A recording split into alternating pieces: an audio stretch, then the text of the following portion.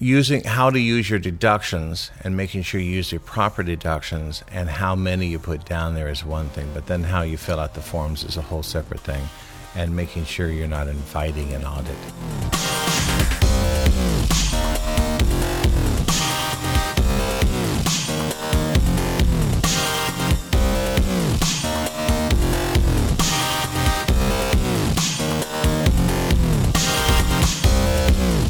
You're listening to Inside Acting, a podcast dedicated to demystifying the inner and outer game of success in the entertainment industry.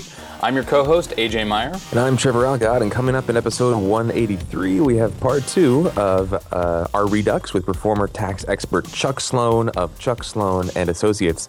They specialize in filing taxes for actors and other artists, which means that this is the perfect time of year to be listening to this interview. In part 2, Chuck dives deeper down the rabbit hole that is expenses, write-offs, and how to avoid the almighty audit. It's all coming up in episode 183, so stick around.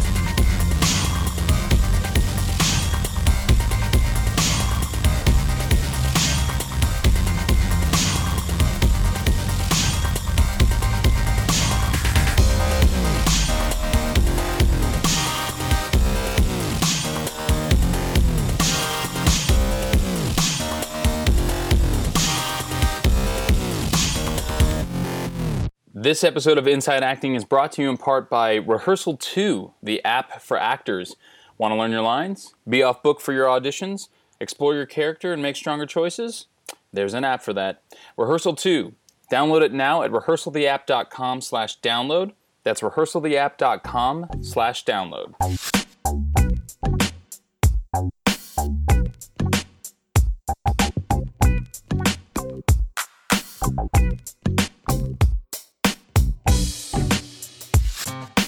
All right. How you doing, man? Hey, buddy. How's it going? Oh, it's going snowy. How are you? Sunny.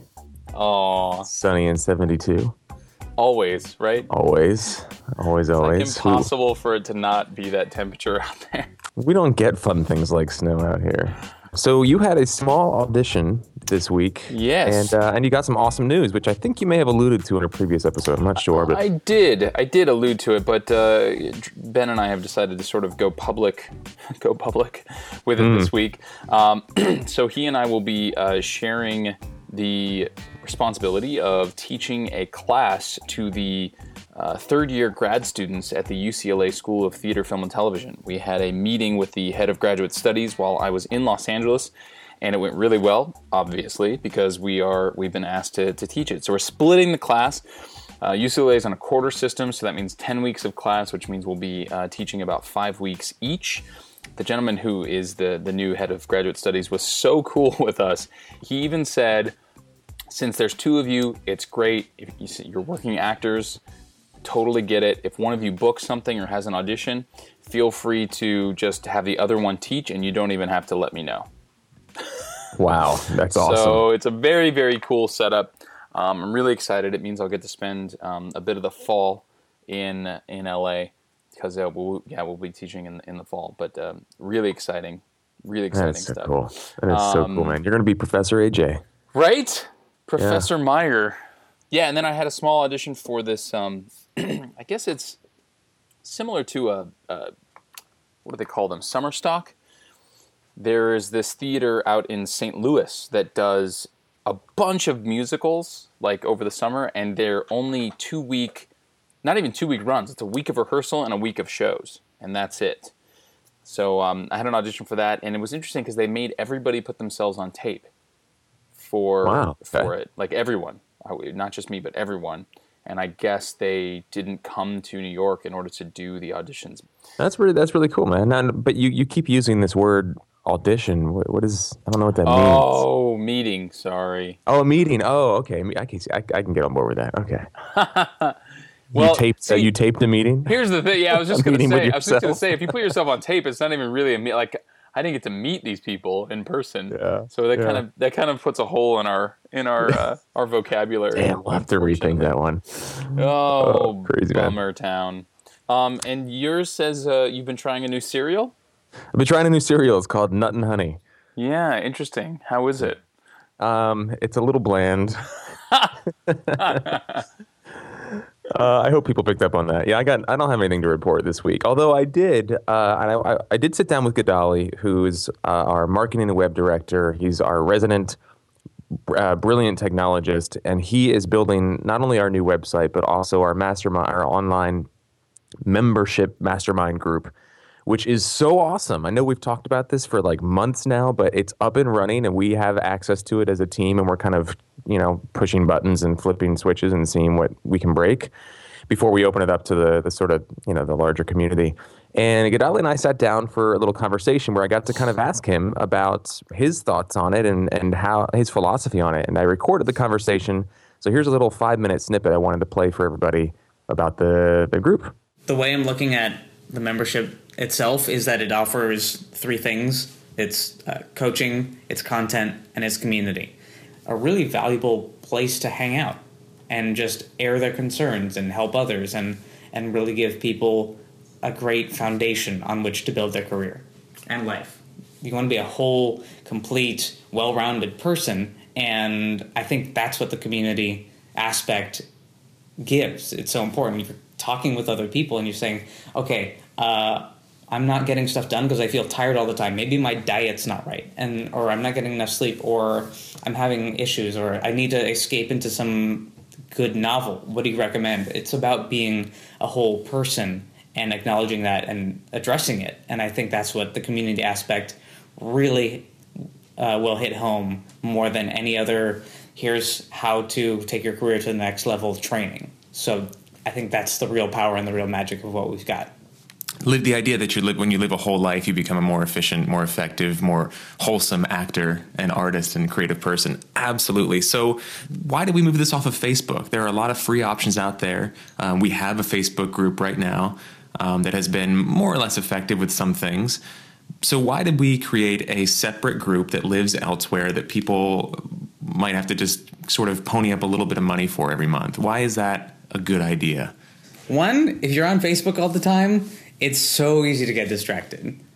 You're in a group, you're looking at it, and then, hey, cat photos, or hey, articles, or hey, 9 reasons why this is stupid. There's just so many things out there, and if you're on there and spending your time doing that, you're not focused. And if you want to get results in your life, you need some focus on something, and it can be community. When you're in the membership, you're focused on yourself and your career, your life, and that community. You won't start diving into other things. So focus is a huge reason. The other reason, as far as it being off of Facebook and it not being one of those free public groups, is so that there are no whackers. We don't want whackers in our group, because if people are investing in themselves to be there, there's going to be a higher caliber of interaction. And we like things that are high quality. You've put a lot of effort into making the music and the sound and the editing and just everything else about the podcast itself really high quality. And I think that if people are investing in themselves to be there, they're going to want the interaction to be better because they want it to be better for themselves. So might as well give that to the group as well. And we can have a lot more control so that we can provide more value to the community as well. If we're on Facebook, we can't track things, we can't save things, we can't, once something is there in the newsfeed, it's gone after a while. It's really hard to find that stuff and search it. In the community, on our own platform, if someone, let's say once we've been at it for 2 years, we can search for anything and it'll show up. So if there's some nugget of wisdom, some awesome knowledge bomb on a certain topic that came out 2 years ago, we can search that and it's there. Like, it's there forever, and it'll just keep getting more valuable over time. It belongs to the community, not Facebook. I love that. These are life skills. These are things that people are investing to be a part of. And it's a place where there's not going to be the opportunity for so much distraction. I've also found in these Facebook groups, they typically very quickly fall apart because you have those people that go on and just want to promote their shit. They just want to tell you to like their page, go hit their IMDb profile, go support their Indiegogo campaign or their Kickstarter campaign. And it just gets old so fast and so quickly becomes just this white noise that nobody wants to go near because we all want to get shit done in our lives.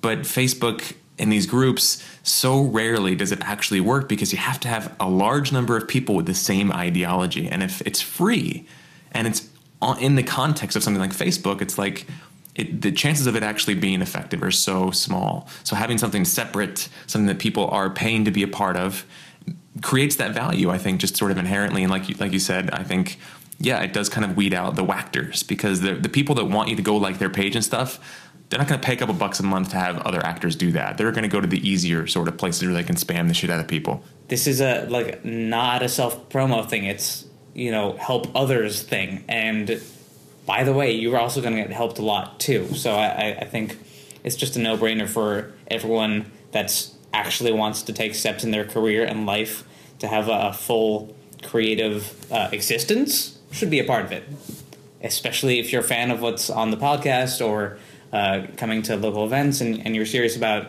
learning and self-improvement and progressing, taking steps. I don't think there's going to be a better tool out there for that kind of progress.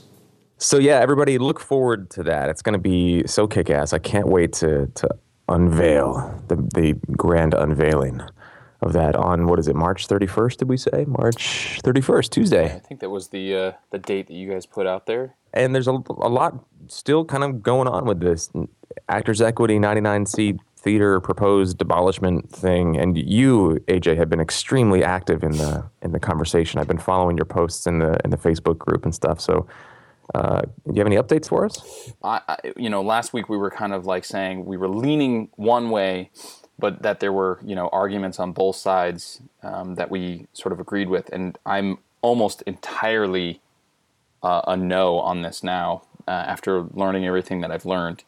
I could talk ad nauseum about this, but essentially what I want to say is that the proposal that Equity is putting out there just seems very short-sighted in that it doesn't seem to take into account what the landscape in Los Angeles actually is.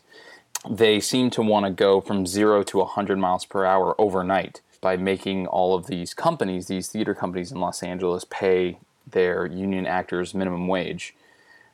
There's no plan to sort of support theaters in doing this. There's nothing that, like, it's not a slow progression. It's not baby steps. It's not stepping up a ladder going from this point to this point to this point to this point. It's A to Z, point A to point Z overnight, very fast. And that, combined with a lot of other evidence that I've sort of collected just from doing research, it just seems to me that the union line right now is like, don't actors deserve minimum wage? And no one's arguing that. Every actor is like, yes, we deserve fair pay, and everyone is on board with some kind of change, just not this change. By the way, a lot of people who are listening to this are not union. They're not Equity. So it won't necessarily affect you, other than, if a lot of theaters close down, there will be less work for both union and non-union actors. But when I'm referring to, say, things like a vote, those kinds of things, that's the kind of thing that's only going to be quote unquote available for Equity actors to weigh in on. Right. Well, did you hear this news? At least this is the case last week. I heard that Actors Equity was asking for, I forget what the word is, but basically backup from SAG-AFTRA. They were saying, like, if you will stand in solidarity with us, that will help our case. There's other ways that people get paid. That's why they do this stuff. That's why they do 99C Theater. That's why they work for free. Yeah. I mean, I would go to McDonald's and work for free. I would ask for minimum wage there, but that's a different kind of work. I'm not getting the other kinds of payoffs. Right. Show me a true artist who got into it for the money. You'd be hard pressed to find that person. Now, it doesn't mean that we don't want to make money creating our art, and that's a whole other, subject almost entirely. We could talk, we could have a whole episode just on that. But it's interesting when you think about all of the deferred pay shorts and features and stuff that get made in Los Angeles. Everybody on that set agrees, okay, no one's getting paid unless this thing blows up, and then we'll all get a big payday then, knowing full well that that's likely not going to happen. Imagine, Trevor, if you were forced to pay everyone who was union on the set of Donor minimum wage for the time that they were there. So I mean that's it, and that's just one example of many. Think of all like the web series that are made in Los Angeles, and like I said, short films, feature films.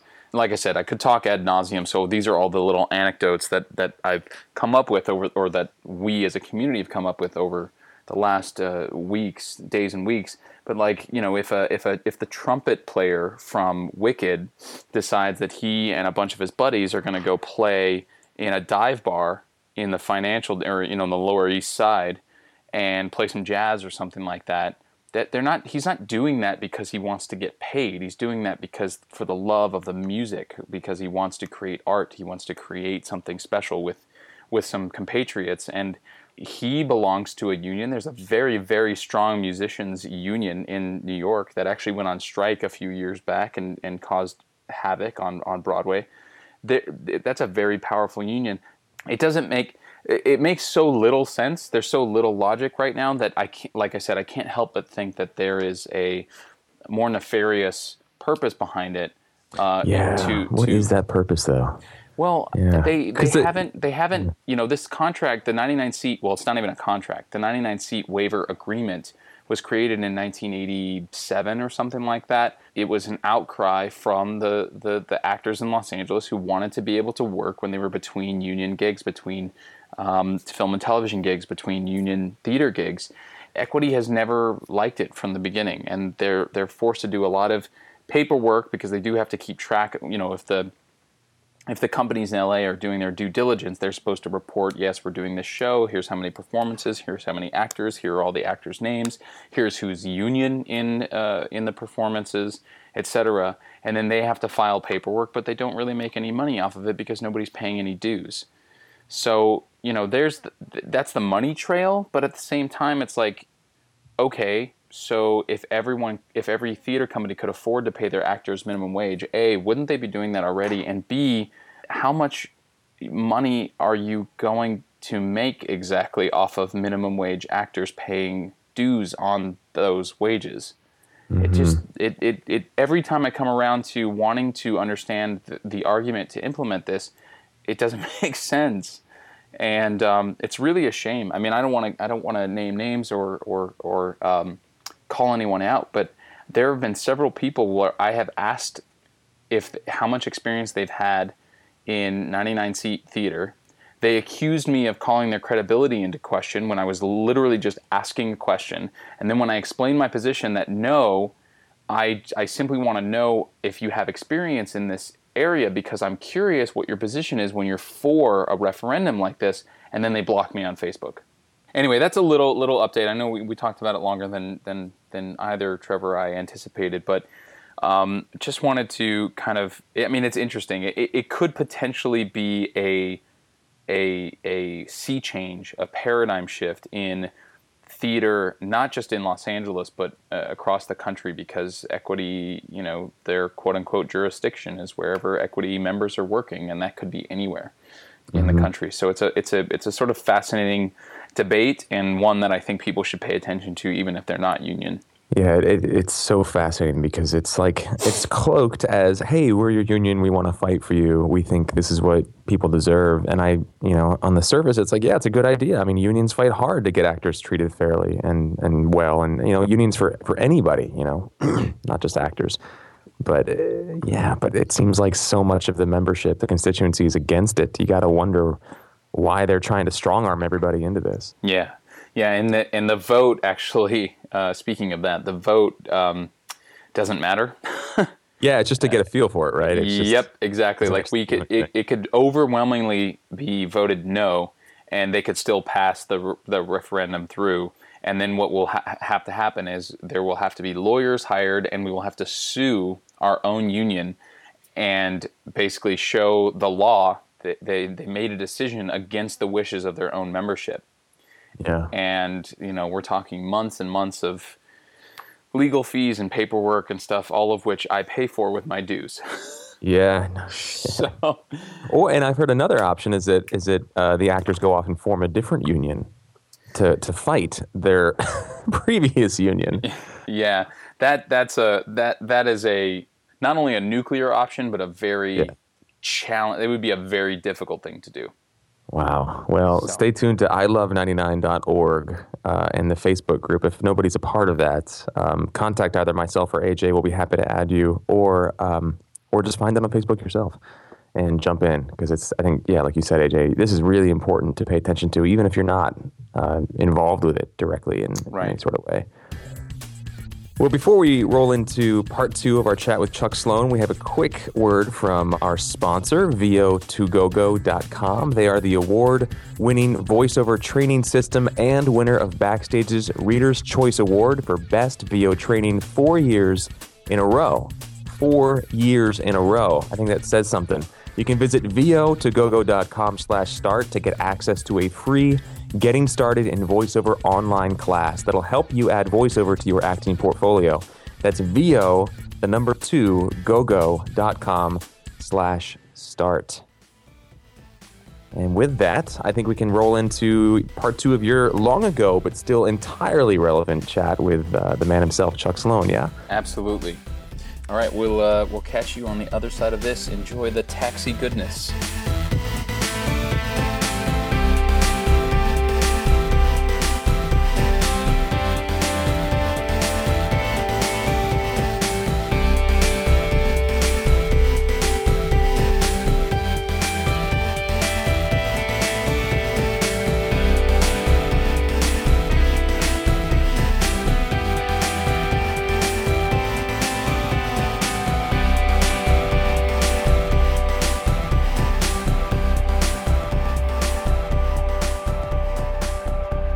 The key is obviously write down where you go.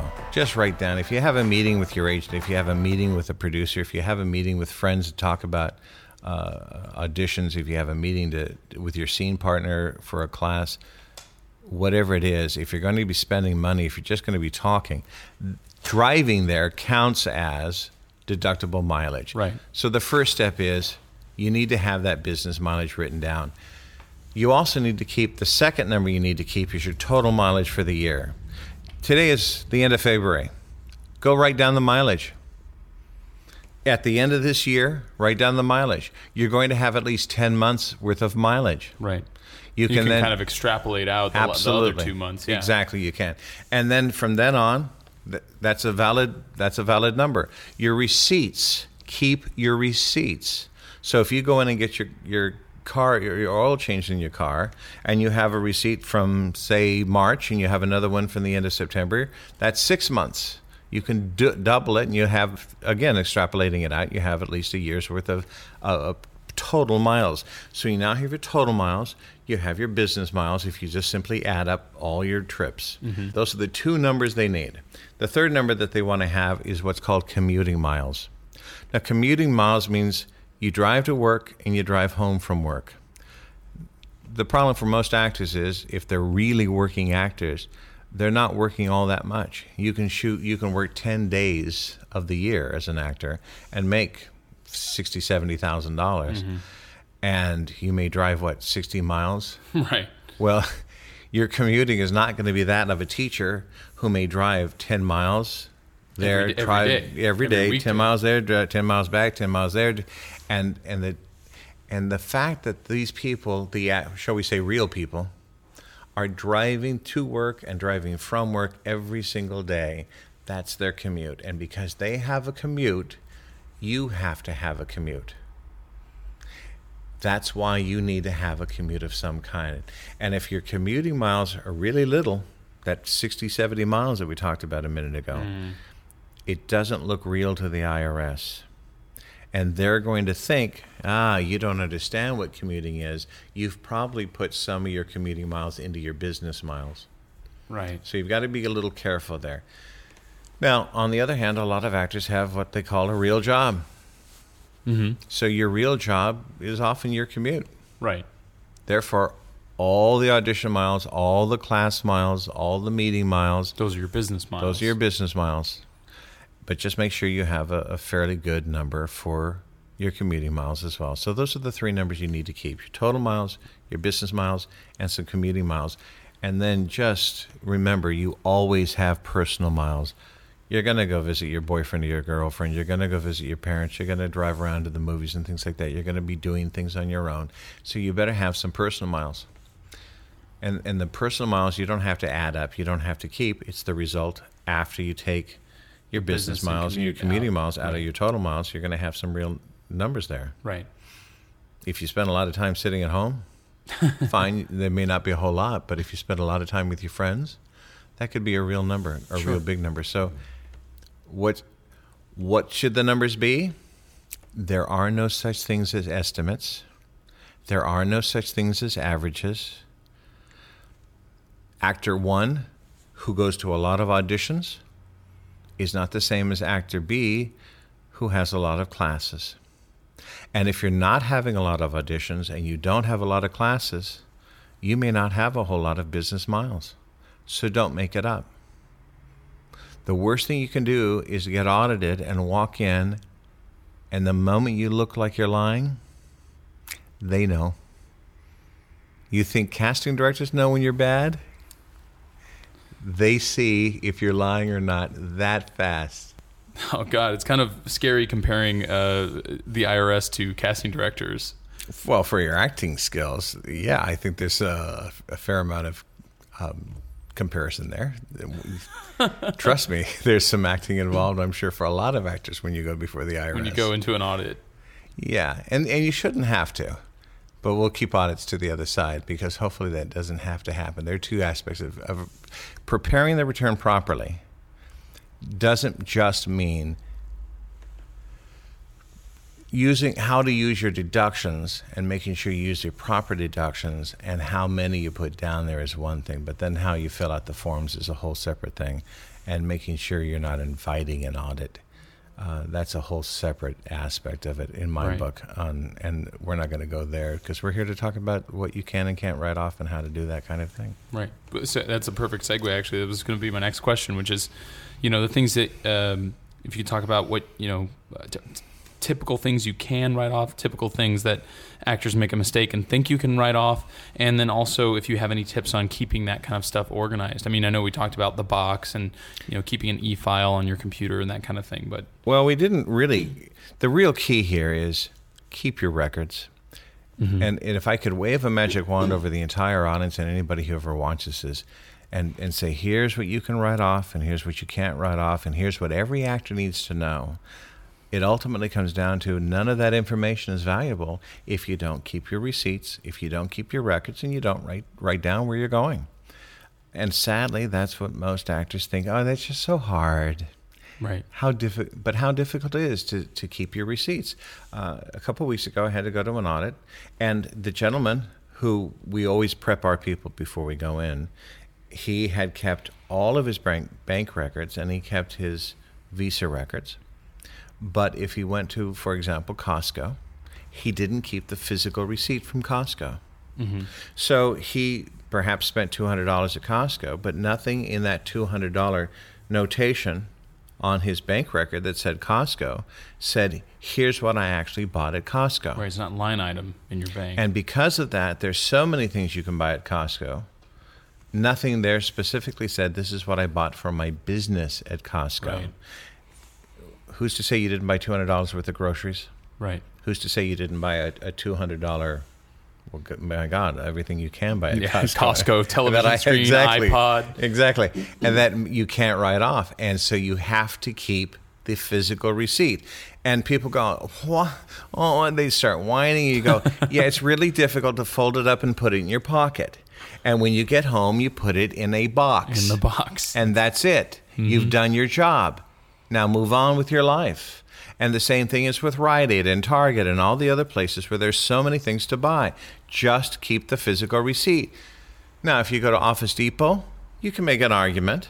But unfortunately at Office Depot, there are things that you can buy that the IRS would argue, no, this is personal. Computer games and things like that. So I would argue always keep the actual receipt, the physical line item receipt, and then always keep the monetary transaction receipt. And of course, if you're paying for something in cash, keep the physical receipt because that's the only proof you have. Right. It's not that hard. Put it in a pocket. And at the end of the day, what are you buying? 4 or 5 things. You take them out of your pocket, you put them in the box, and that's the end of it. Right. It's not that difficult.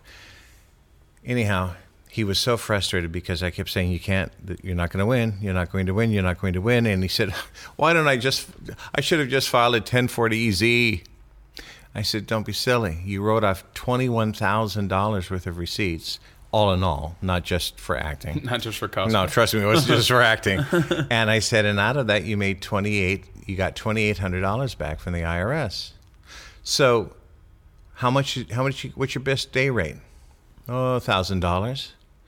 So you spent, $12,000-$13,000 taking the classes, going to the auditions, all the money you spent to be an actor to get $1,000 a day, right? Yes.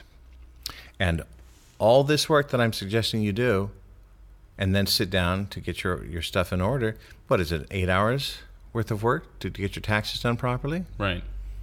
A day's work. And in this case, it's $2,800 worth of income if you sit down and do 1 day's work. That's 3 times your day rate. Oh. I said, and the truth is, it's the best paying day of your year to get your taxes done. Yep. If you do it right. If you do it right. And the 5 seconds that I'm asking you to write down where you go, the few seconds to keep the receipt, and then stick it in the box. It's not rocket science. It's not even difficult. Just do it. And that's all you have to worry about. Yeah. Your taxes are done. Yeah. Now, what can you write off?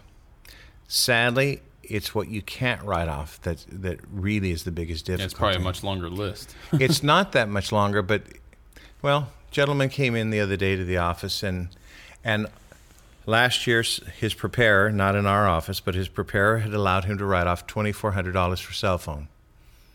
And I looked at it. $2,400? $2,400 for his cell phone, and I said, wait a minute. In the first place, he should only be taking a percentage of his cell phone, because not the whole thing.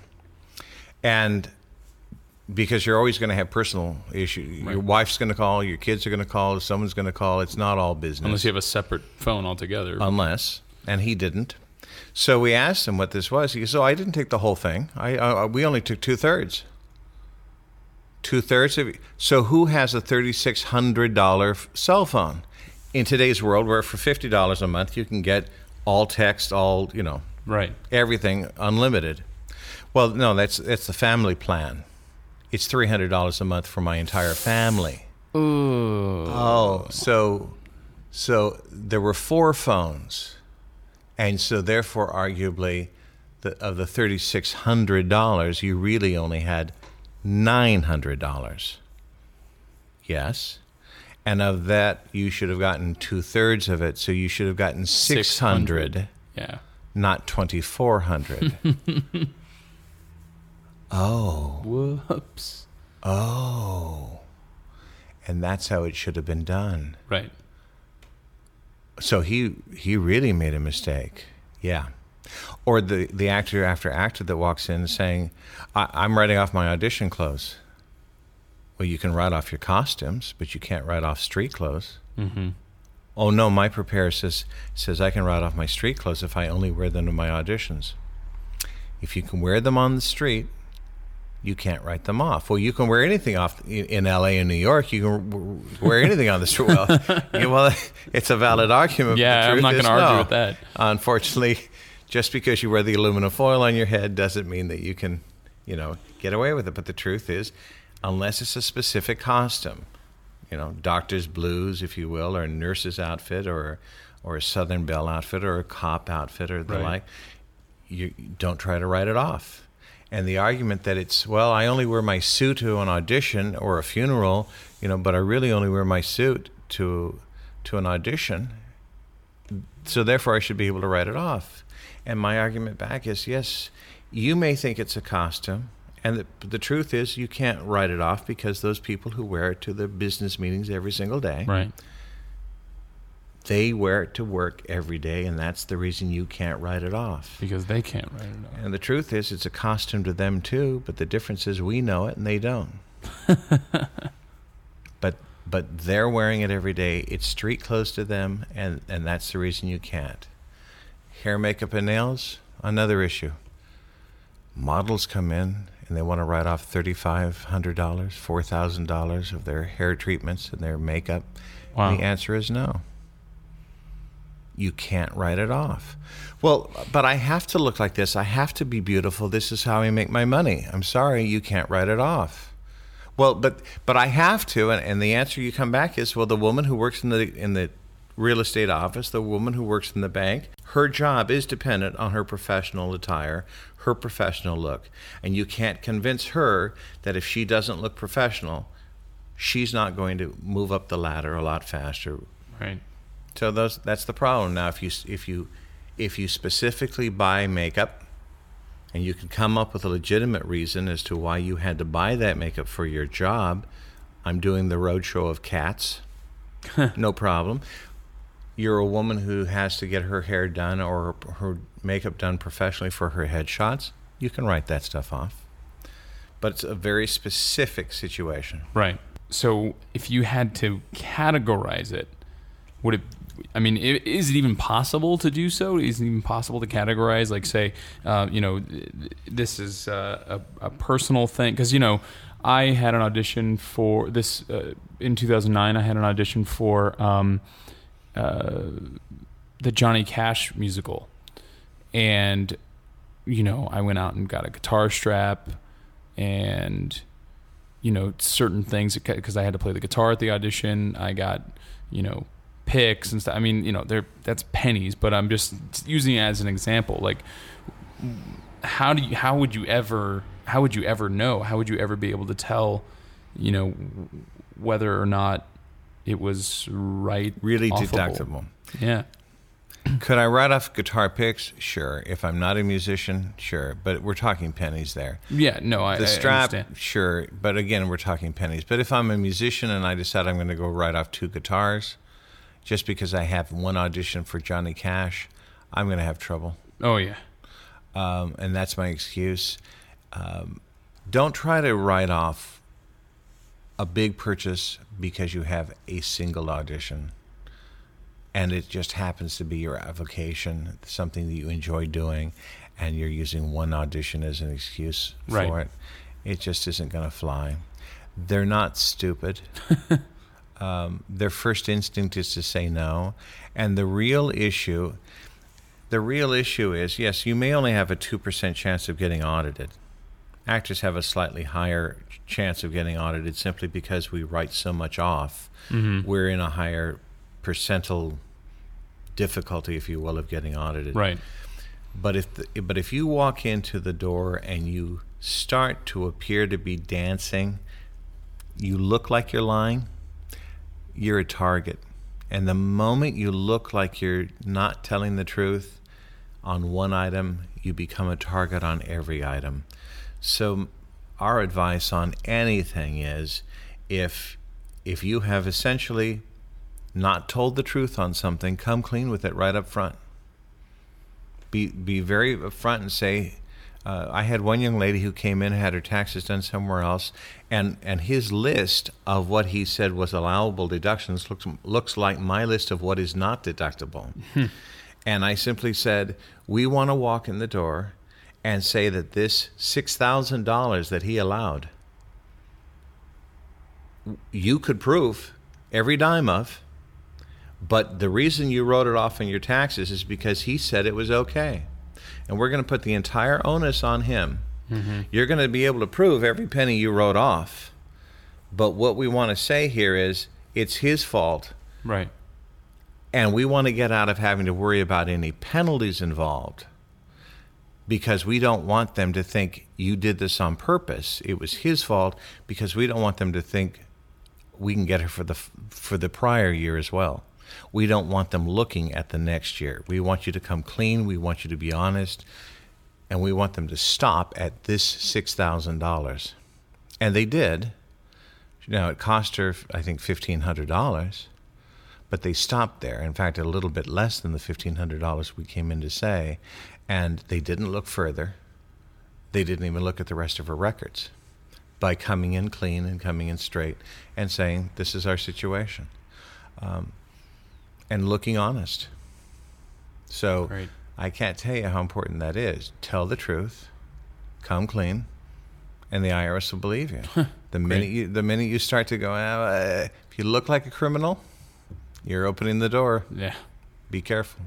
There's one last deduction I want to ask you about, which is technology. We talked about the cell phone, but specifically computers, because a computer is a big expense. And I've heard there's two different schools of thought on this. You can write it off as one big chunk, or you can write it off as something that deteriorates over time, like a car. Depreciates. You can depreciate it over. You can depreciate computers over 5 years.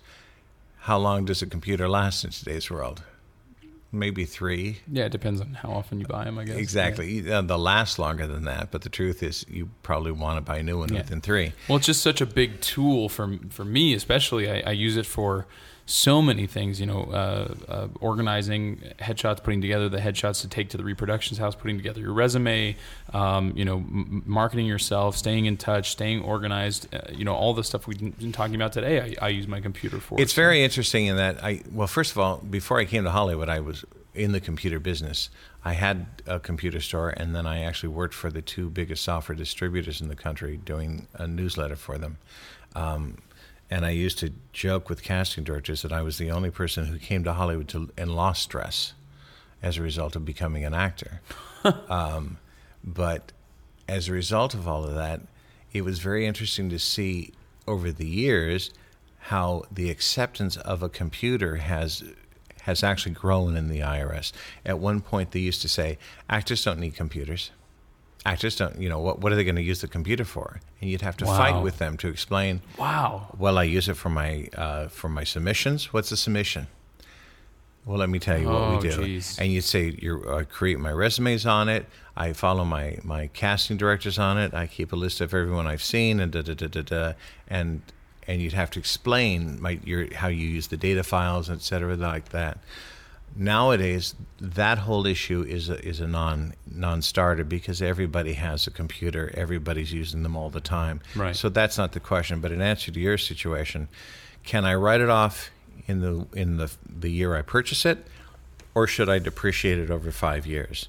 And the answer is most people generally will take the depreciation in the first year in one fell swoop. Right. Even then, you have to look at it and say, am I using it 100% for business, or am I using it a percentage for personal usage as well? You're going to get personal emails. You're going to be sending, and Right. Martha is going to be sending you recipes. You're going to be talking to your girlfriend. You're on Facebook. You're going to be doing personal things with it. So no IRS agent is really going to look at it and say, yeah, that's 100% business usage. No way, unless you have a second computer, and then they're going to look at you and say, really, when do you use 2 computers? So be realistic about it. Have an idea in your head how much of it you use for personal and how much you use for business. And don't just immediately say 10% for personal.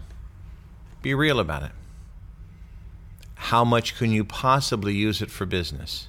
If you use it an hour a day for the business of acting, then you probably use it an hour or 2 hours a day for personal usage. Right. Well, does that mean that I have to 1/3 business, 1/3, 2/3 personal? Not necessarily. Would you have bought the new computer if you didn't have a business usage for it? If you were just using it for personal, probably not. You couldn't justify the expense. Well, now we're into a whole different concept here, but so be realistic about it. Gotcha. I can't tell you, and I don't want to get into percentages here, again, because it varies from person to person to person. In your case, for what you're doing, the podcast and things, you will be going out and buying equipment that you're using 100% for business. Right.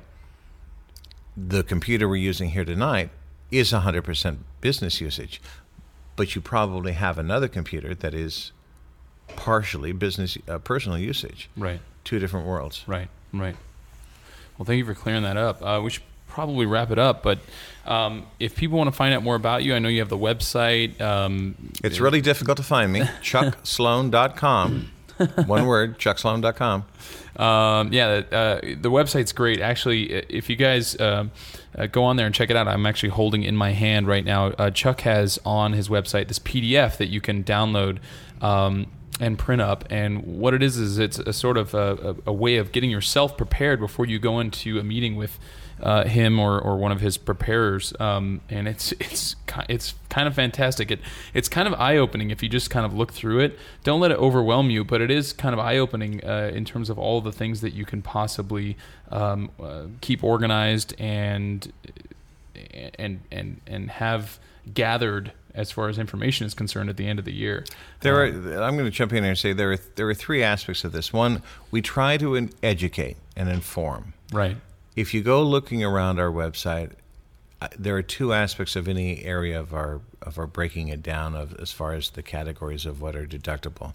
On one side, we explain, here's what the IRS says about any deduction, and here we try to make it in English for you to understand because sometimes the IRS speaks a whole different language. A lot of the things I've said tonight are going to disappoint a lot of people because they've been told different things by their preparers. We state it categorically on the website direct from the IRS.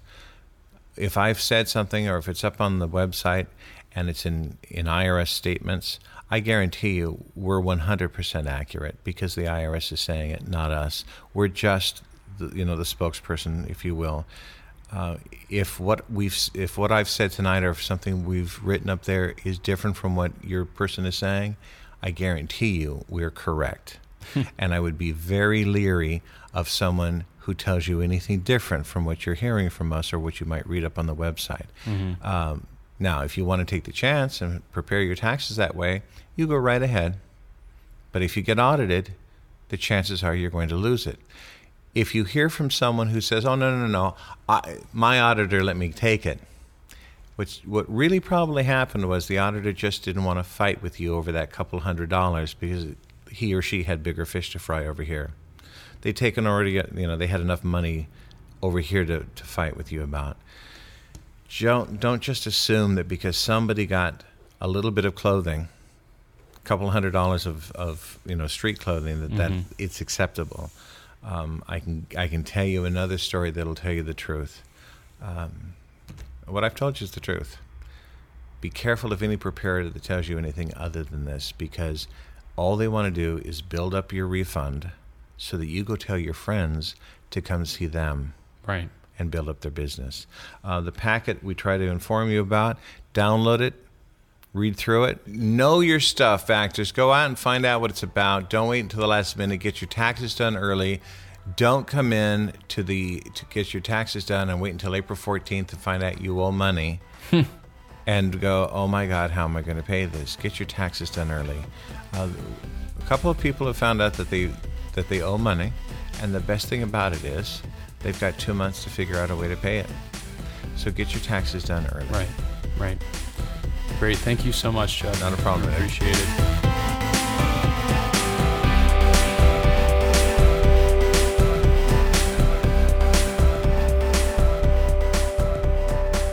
All right, welcome back, everybody. Hope you enjoyed the second and final part of AJ's chat with Chuck Sloan.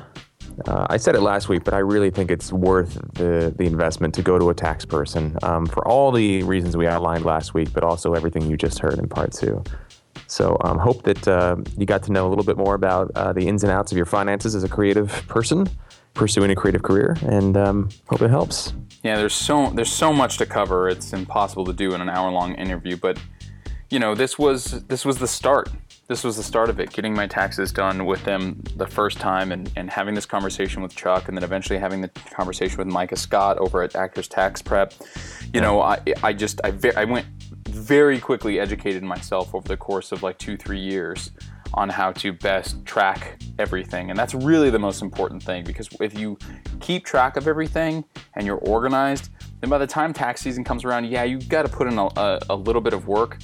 And they can certainly help you with that, but at least you'll have everything that you need in order to do said work. So the less you know about it, the longer it's going to take you, right? The more you know about it, the easier it gets, the faster you get at it. That's absolutely true. But if you don't know anything and yet you stay organized, you still have a shot at like getting some money back. Yeah. You know what I mean? Normally it used to take me like all night to do my taxes before going in. I would actually literally block out like 8 hours before I went into my tax appointment the next morning. Of course, I always put it off to the last minute, and I did it again this year, and it took me about an hour and a half, and I was ready. Wow. Because I've just learned, and it's because of not only that great packet you get when you go to their website, they have you fill out a packet that helps you kind of things, but also just learning over the things that they've told me over the years. Next year, track this. Next year, make sure you keep an eye on this. I got to talk to you about that because it still takes me about 8 hours. Really? All told. Okay. Yeah. Well, yeah. YNAB is a big part of the. Yeah, because you're sort of doing the organization throughout the year. Throughout the year, yeah. Wow. Yeah. All right. I'm impressed, my friend. Well, thank you. So what's your pick of the week, man? My pick of the week. All right, we're going to get a little serious here, but it's more than important, and I'm doing my best to get the word out as much as possible. I tweeted about this, and I'm hoping to get the producer of this film onto the show. She already agreed to do it, but Jasmine and I went to the world premiere, or the New York premiere, of a documentary called The Hunting Ground, which was made by the same people who made the documentary Invisible War, which was nominated for an Oscar, an Academy Award for Best Documentary Feature. And Invisible War was about rape in the military and the sort of institutional ways in which it's covered up and not talked about, and how the victims are not getting the help that they need. The Hunting Ground, in a similar vein, is about the sort of institutional cover-up of rape on college campuses. Essentially, the colleges have a monetary or financial incentive to diminish the numbers of these cases on their campuses, because they don't want people to be afraid to send their children to their school. So they ignore it, they cover it up, they tell the girls that it's their fault. It's pretty disgusting. And it was a very challenging movie to watch.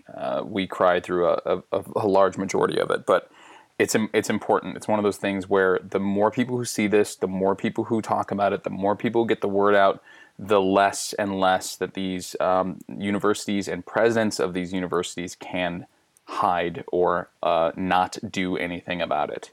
There will be a link to the IMDb page on our website, although I think, and I've got to check this out, I think they have their own website, which is like thehuntinggroundfilm.com. I'm checking that out right now, but I would encourage you all to find, it's playing in New York, LA, yes, thehuntinggroundfilm.com, as well as the IMDb site are both great resources. Check those out and find a theater where it's playing near you. It just got I think a nationwide release. It's at least playing in the major markets. Okay. Jeez. It's heavy stuff. Yes, it is. It is, but it's important to, like I said, important to talk about. Yeah. And not let it get continue to get swept under the rug. Yeah. Okay. Well, I'll follow that with a TV show about raping and pillaging.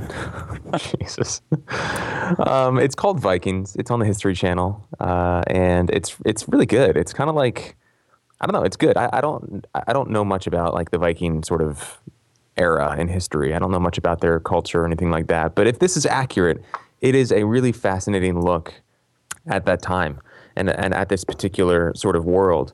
It's a narrative show, so it's got characters and plot lines and things like that, and it's really well done.